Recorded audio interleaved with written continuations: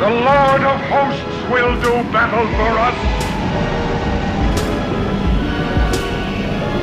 Behold his mighty hand. Father, move us, Spirit. Good morning. I just want to say this. Our first service was packed today, and then to see a good crowd in second service is really encouraging. Those of you, late morning people, we appreciate it. There's actually not room for you in the earlier service. Just kidding, we'll make room. But it's exciting to see the growth that's happening here at Prodigal.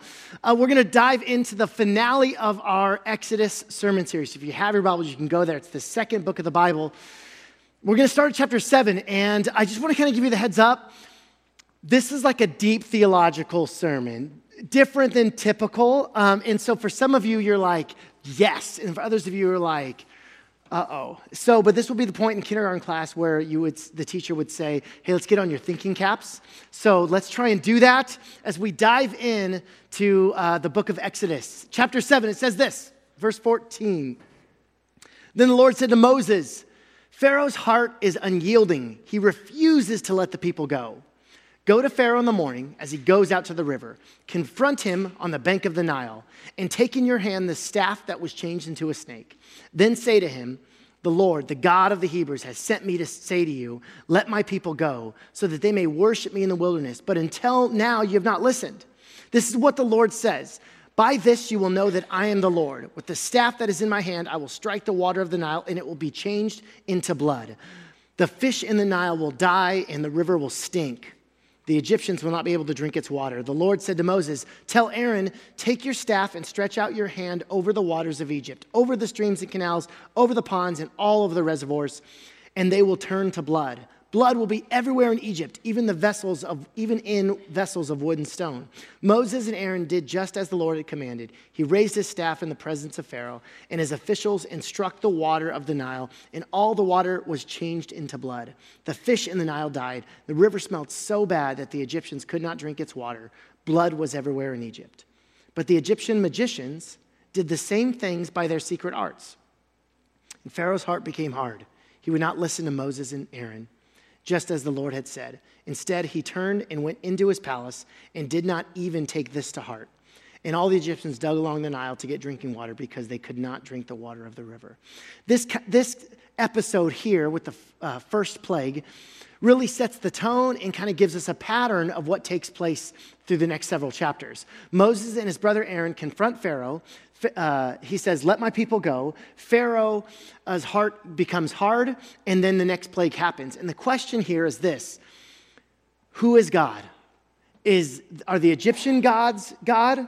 Is Pharaoh God? Or is it the Lord? And we don't have time to examine all of the 10 plagues or the confrontations that Moses has with Pharaoh, but we will casually stroll by each of the plagues and look at its theological ramifications and its intense effect that it had on the nation and people of Egypt. I do want to say this from the get-go. Each one of the 10 plagues actually counters one of the Egyptian gods that were worshipped. And so it's not necessarily just Moses versus Pharaoh. It's the Lord versus the gods of the Egyptians. Plague 1, the Nile to blood. Back in chapter 1, we learned that the Egyptians worship the Nile, that there's a goddess of the Nile. And so by Moses turning it into blood, he's hitting them where it hurts. The Nile was their source of life. It's not Moses versus Pharaoh here, it's the Lord versus Isis, not the terrorist organization, but the Egyptian goddess of the Nile, Isis. And it's interesting to know here that the Egyptian magicians were able to duplicate this plague. The Bible says it wasn't a trick. There's actually supernatural evil, and it has power as well. Plague 2, frogs. Frogs. Everywhere. They come out of the Nile. Everywhere. The Bible says that they're in the ovens, they're in the beds, they're in the drawers. And for us, we kind of think of like Kermit, like pokes his head out. Hey, this is not Kermit, okay? This is a disaster for the community. It is very unsanitary. The environmental effects would be disastrous. Once they begin to die, the stench of rotting frogs everywhere would be terrible. And as with the first plague, the relevance of frogs is usually thought to reflect a polemic against Egyptian religion. Heket is the goddess of childbirth, and she is depicted in Egyptian hieroglyphics and art with the head of a frog. It was to counteract Heket. This is the last of the plagues that the magicians are able to duplicate. They're able to duplicate the Nile turning to blood, and they're able to duplicate the massive influx of frogs in Egypt. But interesting that Pharaoh doesn't need his Egyptians or his magicians or sorcerers to duplicate the plagues. He needs them to reverse the plague. The cessation of the plagues is just as miraculous as their inception itself. So already Pharaoh, he's beginning to feel the effects. He asked Moses, "Pray to the Lord that the frogs go away. I've had enough. I'll let your people worship." Moses says, "Great, when do you want me to do this?" And here's Pharaoh's response. He says this, "Tomorrow." There's amphibians everywhere, okay? Can you imagine not being able to go to the bathroom without a bunch of frogs? And they're everywhere. He's had enough. He goes to Moses and says, "Okay, I'll let your people go worship." Moses says, "Okay, I'll pray to the Lord. When do you want me to do this?" "Tomorrow. I'm good for another day." See, there's this pride in Pharaoh that refuses to humble himself. There's something in Pharaoh that says, "No, this isn't real. I can take this." So the next day Moses prays, the frogs leave, and Pharaoh goes back on his word. This is another pattern that we'll see throughout these stories. Plagues 3 and 4 are gnats and flies. Well, when you've got thousands and thousands of frogs that die, then you're going to get some flies and some gnats, okay? This one really bugged the Egyptians. Thank you. The gods of Egypt that it counteracts is Set, the god of the desert, and Uatchit, which is represented by a fly. Plagues 5 is the death of the livestock. And now there could be a connection between 3 and 4 with these insects, gnats and flies being disease-carrying insects. We're not really sure. But then the livestock start dying. Hathor and Apis are represented by a cow and bull in the Egyptian pantheon. And all these affect the Egyptians' property, food, sanitation, but they're not necessarily affecting the Egyptians themselves on their own bodies. That changes with the 6th plague. It's the plague of boils. Painful boils all over their bodies. They couldn't sit down. They couldn't lay down. And they would have cried out to healing for the Egyptian goddess of healing. They would have cried out to Sekhmet and say, "Please heal us of all these boils." And Sekhmet would not listen. Would not listen. And so all they could do is to try and go outside and stay under the sun so that the boils would dry out. But they couldn't go outside because the next plague was hail. Hail, lightning. The Bible says it's not just these large pieces of ice hailing from the sky. Also there's lightning, and it would burn things. There was fires everywhere in Egypt. And hail's kind of a bummer now, but if you lived in a mud brick house with straw roof, it's disastrous. Your whole world is crumbling. In this, the Egyptians would have cried out to their sky goddess, Nut. It's the picture of Nut. Nut is the one that's holding the stars above. She represents the sky. They would have cried out, "Nut, stop! Stop this." And it's during this hailstorm that Pharaoh has another conversation with Moses. And he kind of tries to make a deal like he did before. He tried this earlier with the frogs. But the kind of deal he tries to offer Moses doesn't really make any sense. It's like if you go to buy a car and the car salesman says, "Hey, this car's $15,000. And you say, "Oh, okay. I got $5, you know." The car salesman's like, "No, I'm on to you. That's not a real offer." The same is happening here with Pharaoh to God.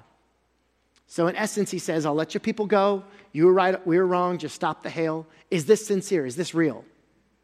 Or is it like my mom used to put it? Are you sorry about what you did, or are you sorry you got caught? This is Pharaoh. It's a false repentance. It's half repentance. It shows a pattern in Pharaoh, but it also shows a pattern in us, right? Something might be going on. We might be going into debt, and we're like, God, get me through this month. I'll do whatever you say. Help me, God. Get me out of this month. This is so hard. I'm swimming in these bills that are unexpected. Get me out of this month. And then he gets you out of that month. And you maybe, in fact, get an increase. And then we go back to our old patterns, right? So I don't want to just pick on Pharaoh here, because I think we kind of need to pick on us too. Whenever there's that respite, whenever there is that removal of whatever was afflicting us, our dependence on the Lord seems to go back to business as usual. Have you ever heard the story about the guy who was on a diet and he wanted a donut so bad he could taste it? So he's driving past a donut shop and he makes a deal with God. He says, okay, Lord, I'm going to drive through the parking lot, and if there's a parking spot right in front of the donut shop, you want me to get a donut. And you're laughing because you've done that before. And so, sure enough, 12th time around, he sees a parking spot right in front, and he parks there and he partakes in that donut. We laugh, but we all play that game, right? We rationalize ourselves into compromise. We all half commit. In what ways are you rationalizing or justifying doing something that God doesn't maybe want for you? In what ways are you rationalizing that, justifying it? In what ways are you half committing? We're much more like Pharaoh than we'd like to admit. Plague 8, locusts. Locusts. Now, in Hebrew, it doesn't actually say the word locust, it says swarms. So we don't know what this swarm is, but swarms come and they destroy all the crops. First the water, then the livestock, now the crops. Water, land, air. The Lord is Lord over all of creation. This confronted the Egyptian god Osiris, the god of crops and fertility. And these false gods of Egypt are no match for the Lord. Plague 9, darkness. The Bible says it's not just like a typical night darkness. It was a darkness that could be felt. Some scholars think that it was a giant sandstorm from the desert blown in that blocks out the sun. And interesting, the Hebrews had light, but the Egyptians had none. This confronts the Egyptian gods Re and Horus, the sun gods. So what's Pharaoh's response? Chapter 10, verse 27. But the Lord hardened Pharaoh's heart, and he was not willing to let them go. Pharaoh said to Moses, get out of my sight. Make sure you do not appear before me again. The day you see my face, you will die. Just as you say, or in Princess Bride talk, as you wish. Moses replied, I will never appear before you again. Then finally came the plague of the firstborn, the death of the firstborn. The Hebrews were to slaughter a lamb and brush the blood across the top of the doorpost and both sides.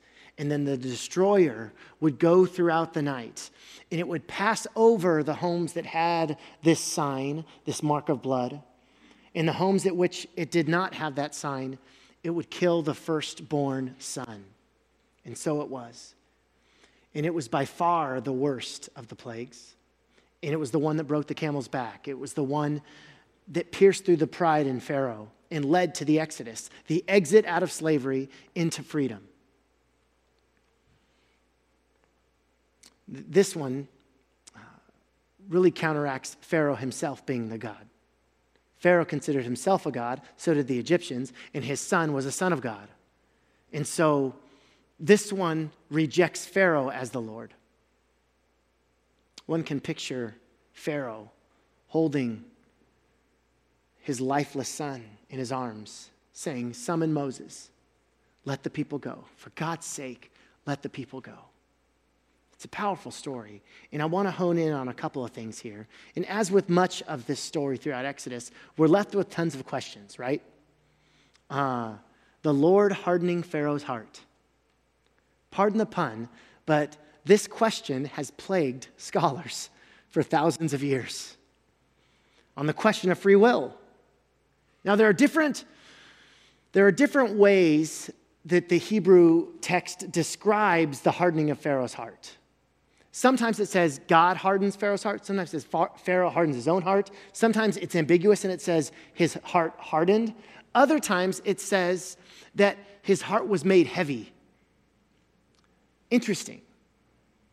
It's fascinating because when it comes to the judgment in the Egyptian mythology, the Egyptian Book of the Dead, when you die, you go before Anubis. Anubis is the one with the dark face there. You go before Anubis, and there's these scales. And he would get your heart, and he would put it on one side of the scale, and then on the other side would be the feather of Ma'at. And if your heart was heavier than the feather of Ma'at, then you were torn away, thrown to a demon, and then ceased to exist as a soul. Your heart has to be lighter than a feather. So righteousness is always seen as lightening your heart. This is where we get the phrase, a lighthearted moment.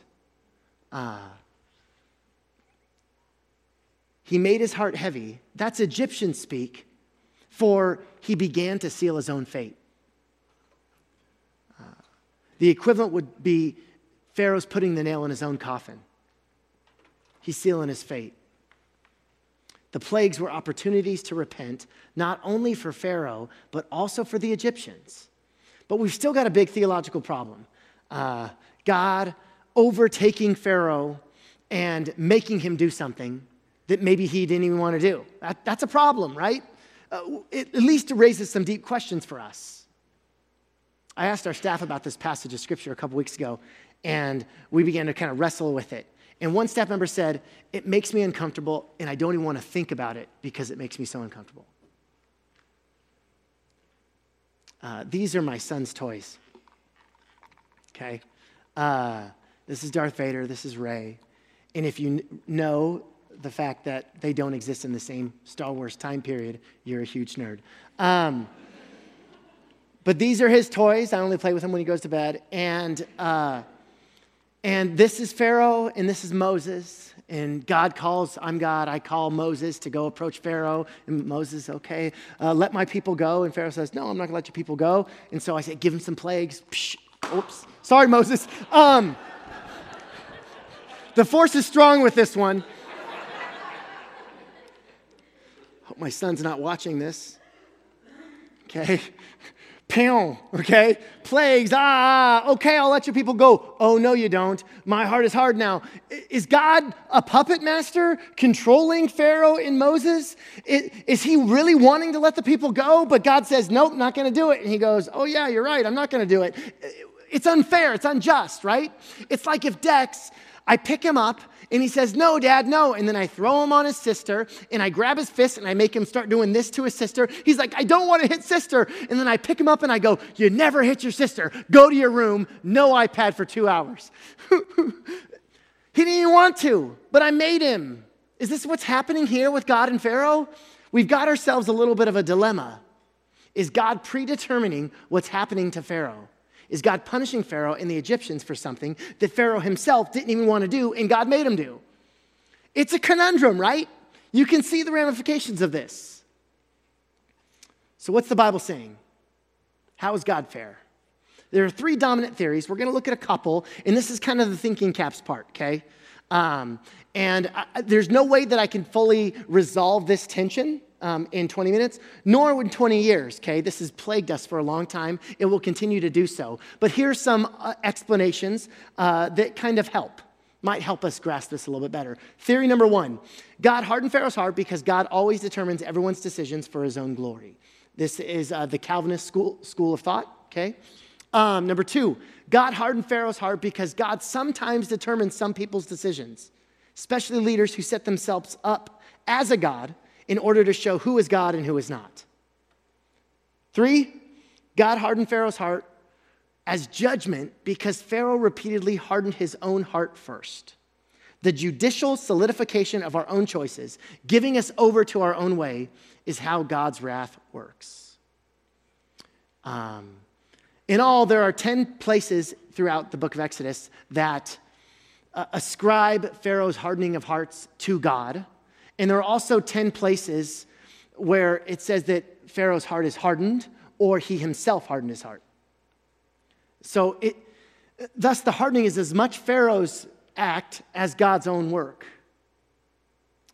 Even more significant is that the first 5 plagues it always says Pharaoh hardened his own heart. It is not until the 6th plague where God is said to have hardened Pharaoh's heart. How did God do this? Did he just go in there and go be mean? Or God simply revealed himself. He revealed his power, his supremacy, his love for his people, his hatred of sin and slavery through the signs and wonders of the plague. And it was this revelation that actually hardened Pharaoh's heart. In this sense, God's responsible for everything in the universe. He has provided the occasion, the circumstances, the environment, which all things, including people, operate. But he's not guilty of wrongdoing. Now, there are many other theories to help explain this. One interesting one that I found in the Jewish rabbinic tradition, it's called the bold theory. It states that had God not hardened Pharaoh's heart, Pharaoh would have therefore released the Israelites due to mounting pressure of the plagues. This would not have been a free choice of Pharaoh, because it wouldn't have constituted as repentance. Rather, the decision to release would have been coerced by the plagues, coerced by God. When God hardened Pharaoh's heart, he strengthens it so that he's actually able to make a decision himself,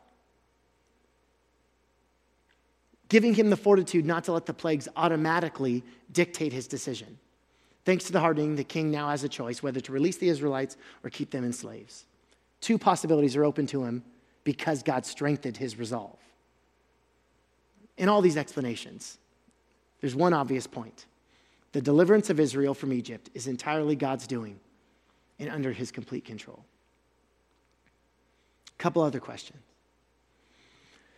Doesn't the story kind of make God mean, right? When we picture the Egyptians holding their firstborn son crying, it's kind of mean. It's not even kind of, right? Judgments were opportunities to repent. Not just for Pharaoh, but for the Egyptians. And some did. Actually, we find out later in Exodus that some Egyptians joined the Israelites to become the people of God in the desert. They repented. They turned from their false gods. And as we finish this, I'm going to grab a seat.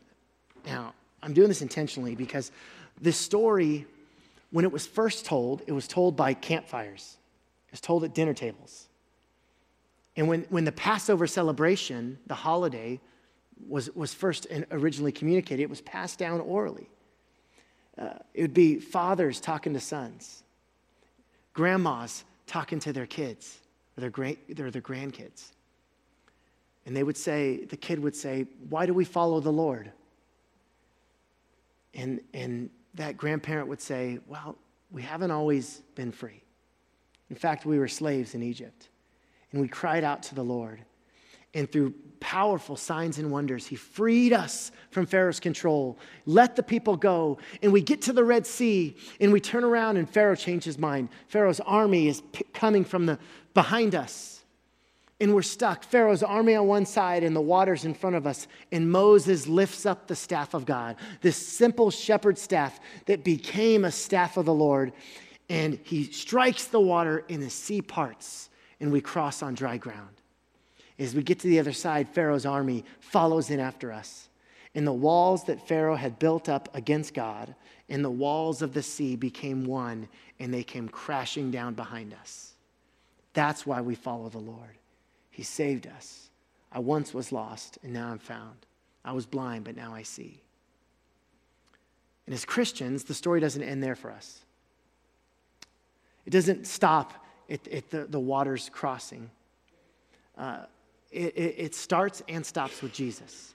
And there are countless connections between Moses and Jesus. Here's a few. We'll have it on the screens here. First, we see that both their coming had been foretold. Both were born into poverty as a Hebrew. Both were hunted as infants. Both were anointed to lead the people of God to the promised land. Both bring them through water and blood out of slavery into freedom. Both are used to establish a covenant with those who believe. And there's many more. Both reveal his will and his way on a mountain. Moses on Mount Sinai, Jesus on the Sermon on the Mount. Both left a life of power, prosperity, and humble themselves to identify with the poor and broken in our world. Both of their biographies spans 4 books of the Bible: Moses, Exodus, Leviticus, Numbers, Deuteronomy; Jesus, Matthew, Mark, Luke, and John. Both tell us very little about their childhood, but their adulthood, their life would be used by God to change the world. It's amazing. It's amazing. Roughly 1,500 years plus before the time of Jesus. And Jesus is in so many ways a fulfillment of the story. The story doesn't end in Exodus. That's just the beginning. And we look back and we see Christ. We see his hand. When Jesus was being crucified, the Romans had this practice of, to speed up the process of death, they would break the legs of those who were crucified so that all their weight would be on their arms and they would die of asphyxiation. And so they go around each of the crosses and they would break the legs. And they get to Jesus and they don't break his legs. And that story is found in John. It says this in John 14. It'll be on the screens.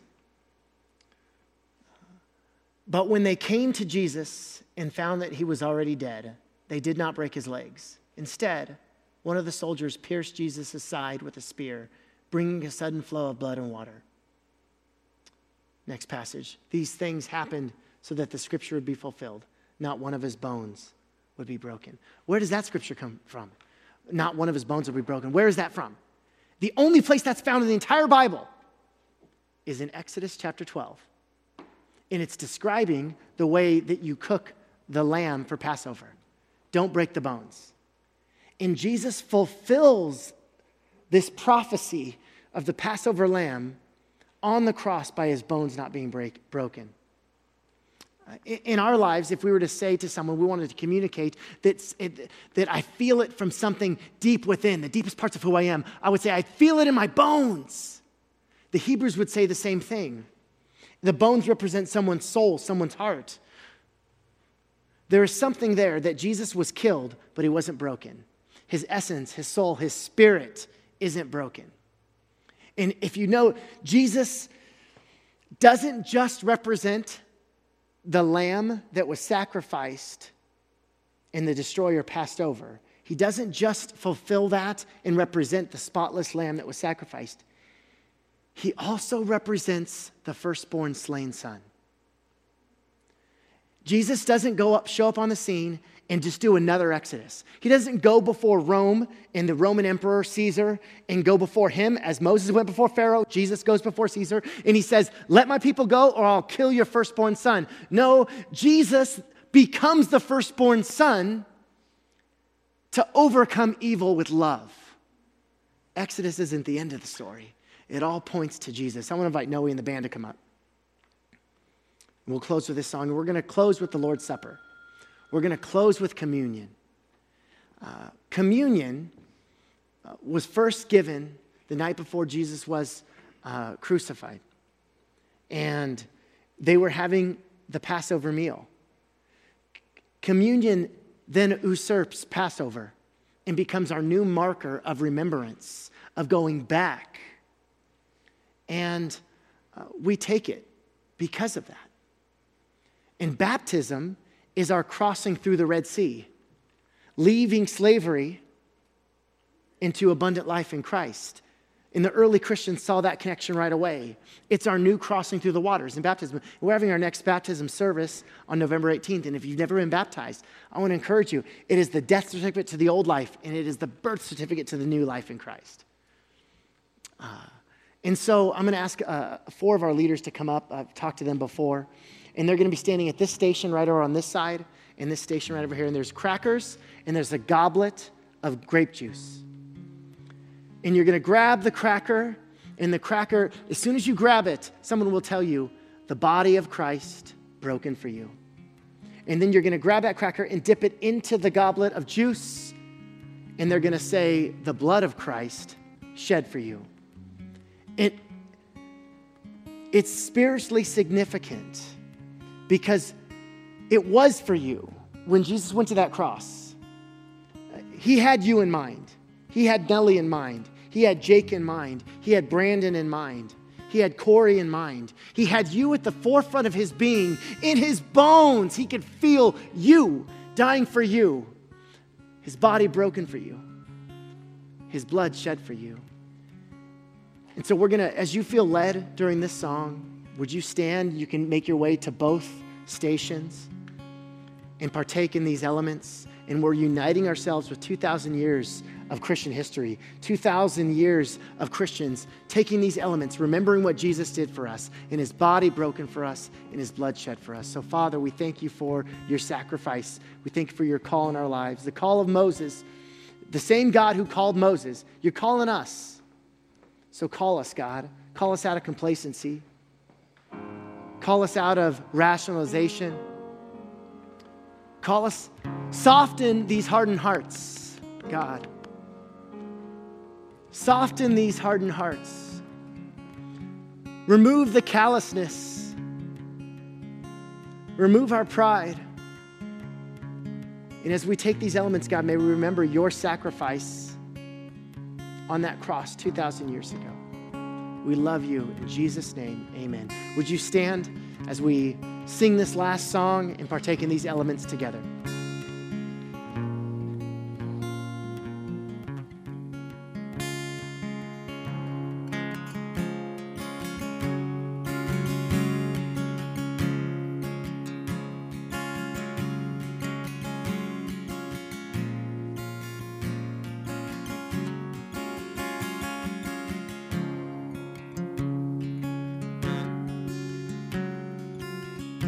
You guys can feel free to go and take communion as you see fit or as the Spirit leads.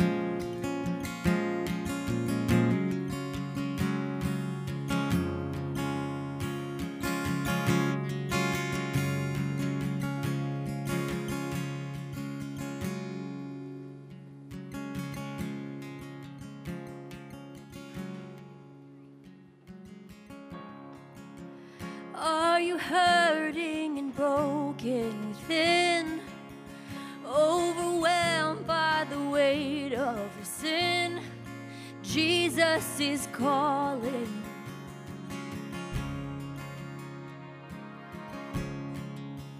Have you come to the end of yourself?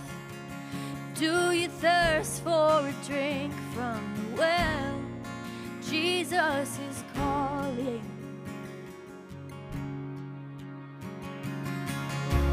Oh, come to the altar. The Father's arms are open wide. Forgiveness was bought with the precious blood of Jesus Christ.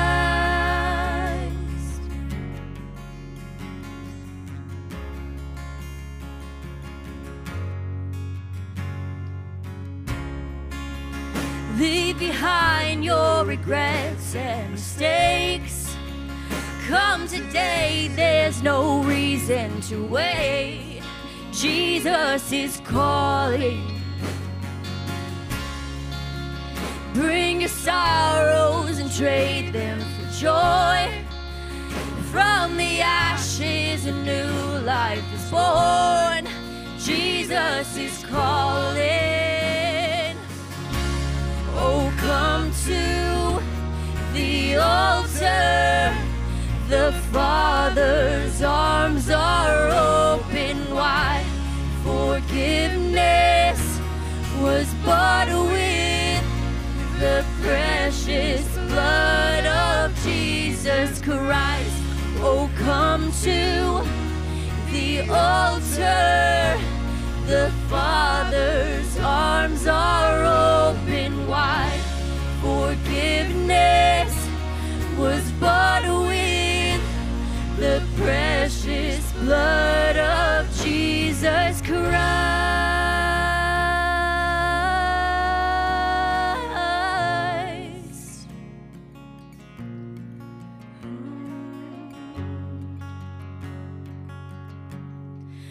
Oh, what a Savior. Isn't he wonderful? Sing